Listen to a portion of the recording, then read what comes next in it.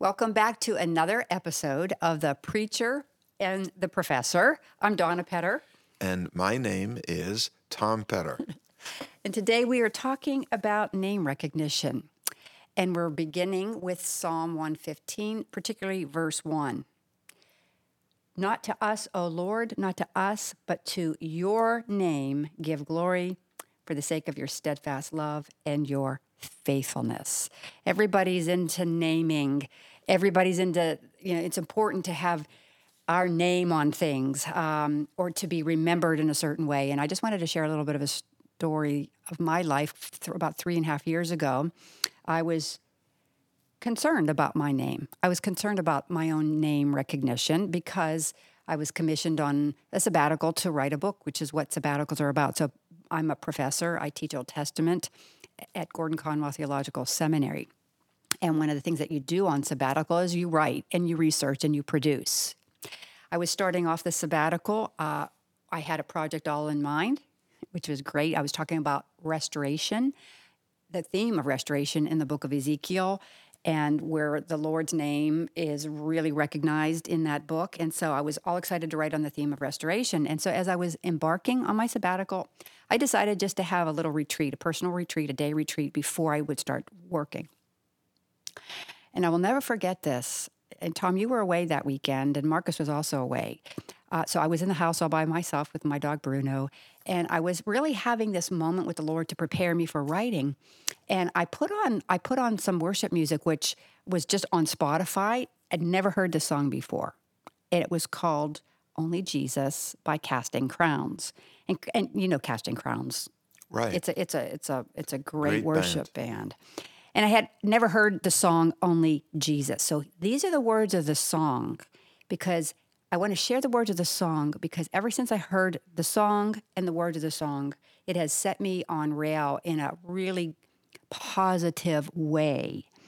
And here are some of the words. I won't read the whole song, but let me just tell you this, that once I heard these words, as I was hearing these words, I just started weeping because I didn't feel like I matched up with the words on this song.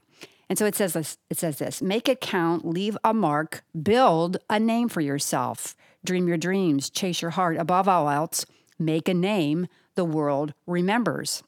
Okay, so, writing books as a professor, you're making a name, and you hope your book is going to be remembered. But then the line goes, but all an empty world can sell is empty dreams. And then the songwriter says, I got lost in the light when it was up to me to make a name the world remembers. And then here's the powerful punchline. But Jesus is the only name to remember. And of course, I'm in tears when I first heard these words. But then here's another really important line, because I feel like I couldn't say this then. And then he says this, I don't want to leave a legacy. I don't care if they remember me, only Jesus. Well, and that is the point I want to highlight is I do care about leaving a legacy. I do care if I am remembered. And so I felt so convicted at the words of this song. And so that was the introduction to my sabbatical several years ago. And I remember what I did. I just played the song.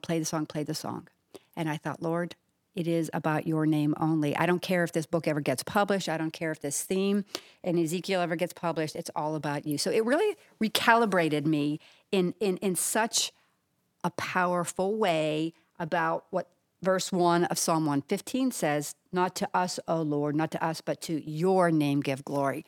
So I felt, really pulled in one direction, to make a name for myself through what I do. There's nothing wrong with that. There's nothing wrong with leaving a legacy, correct?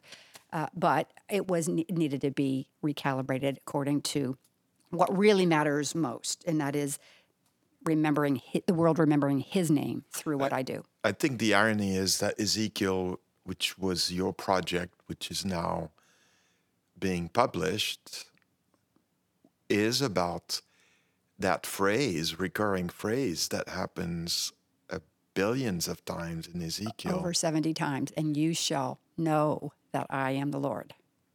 It's all about God's name, the vindication of God's name, the vindication of his reputation.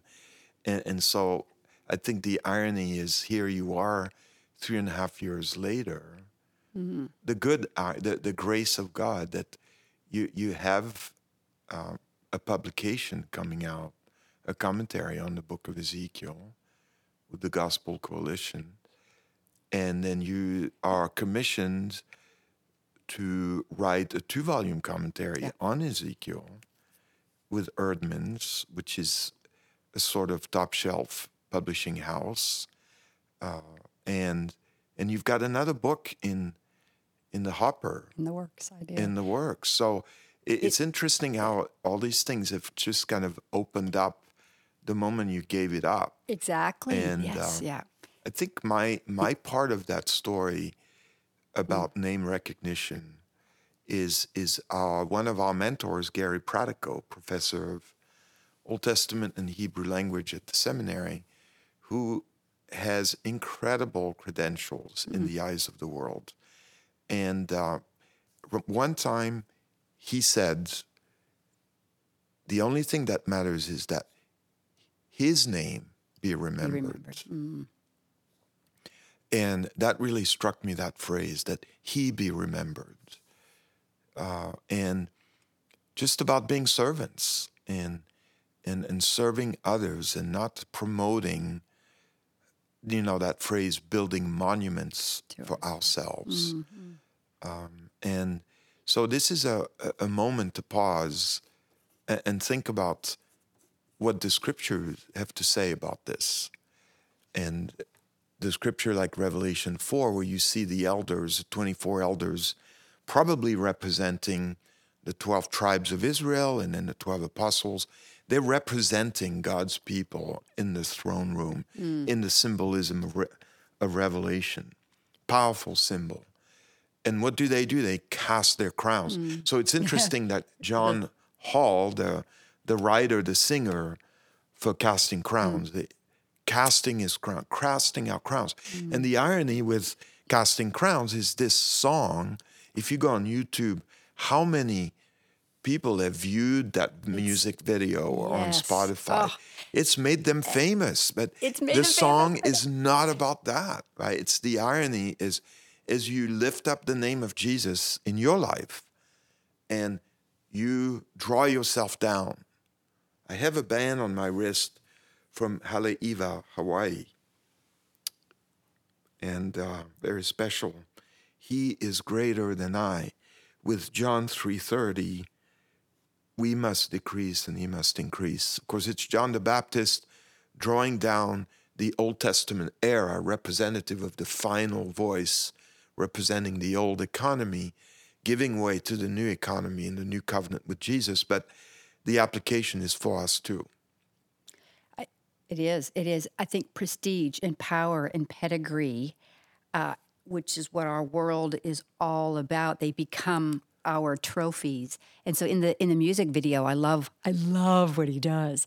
He takes a box full of his trophies, and where does he put them in this music video? He takes them to the dumpster and he dumps them, because his whole point is, I don't care if they remember me, all of the things that I have built in this life, prestige, power, and pedigree, that might look like a trophy, right? Because the bottom line, they don't say this in the song, but the bottom line is that we are trophies of his grace because of his work in our lives. And so we represent the legacy of God. And it's so powerful. It's just so contrary to the world. So we always have to be recalibrated with this truth, I think, with this reality. And some of us, by virtue of our professions, have to do it even more so, have to make this realization. Guard our hearts. Of course, the other text is Luke 17, when he talks about we are unworthy servants. We have only done what was our duty. And remember Kathy Krager, another professor at the seminary, just really when I was struggling with publication delays and not meeting deadlines for publications, which is typical of a lot of authors, actually, she just reminded me, but at the end of the day, it's not about us. We're unworthy servants. and we're only doing the duty, the bidding of the master, as it were. And so the thought it's just a very poignant and powerful thought to think of your own life and our own lives. Are we building monuments to ourselves? In our tradition, evangelical tradition, people put names on buildings of, Yeah. you know, I don't want a name. I don't want my name on any building. Matt Kim, a professor of preaching that used to be at the seminary, he says, pray you don't become famous. No, we pray that God's name is famed through us. That's right. That's We a draw great down way to say it. and that's right. we lift the name of Jesus. So final words, Donna? And so just as we go into the fall season, where students are starting school again, professors are teaching, just pastors are creating sermon series, I think we really need to be recalibrated, and that it's all about the glory of God. And so I guess if Jesus is the only name, then we need to be sure that we're telling people about his name, not our church, not our schools, these kinds of things. But we need to be telling people about Jesus's name, which means we're responsible for evangelism. And I think that's like a very important point. How can we give glory to his name if we're not sharing his name with other people as well? And then it's also for people in the workplace, in the business world, or in in schools or at home, stay-at-home parents. What are we building here? What are we building? What are we building? And so is it a name for the world to remember? No. Yes, it's natural for me to want my words to be remembered, but you know what?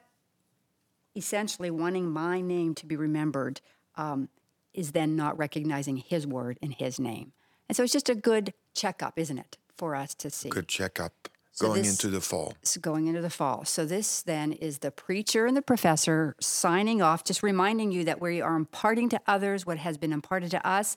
And the encouragement from 2 Timothy 3:14 is to continue in what you have learned and firmly believed, because you know from whom you've learned it. From childhood, you have learned the Holy Scriptures. So from your mentors and from your scriptures, continue to impart knowledge to others. Amen and amen.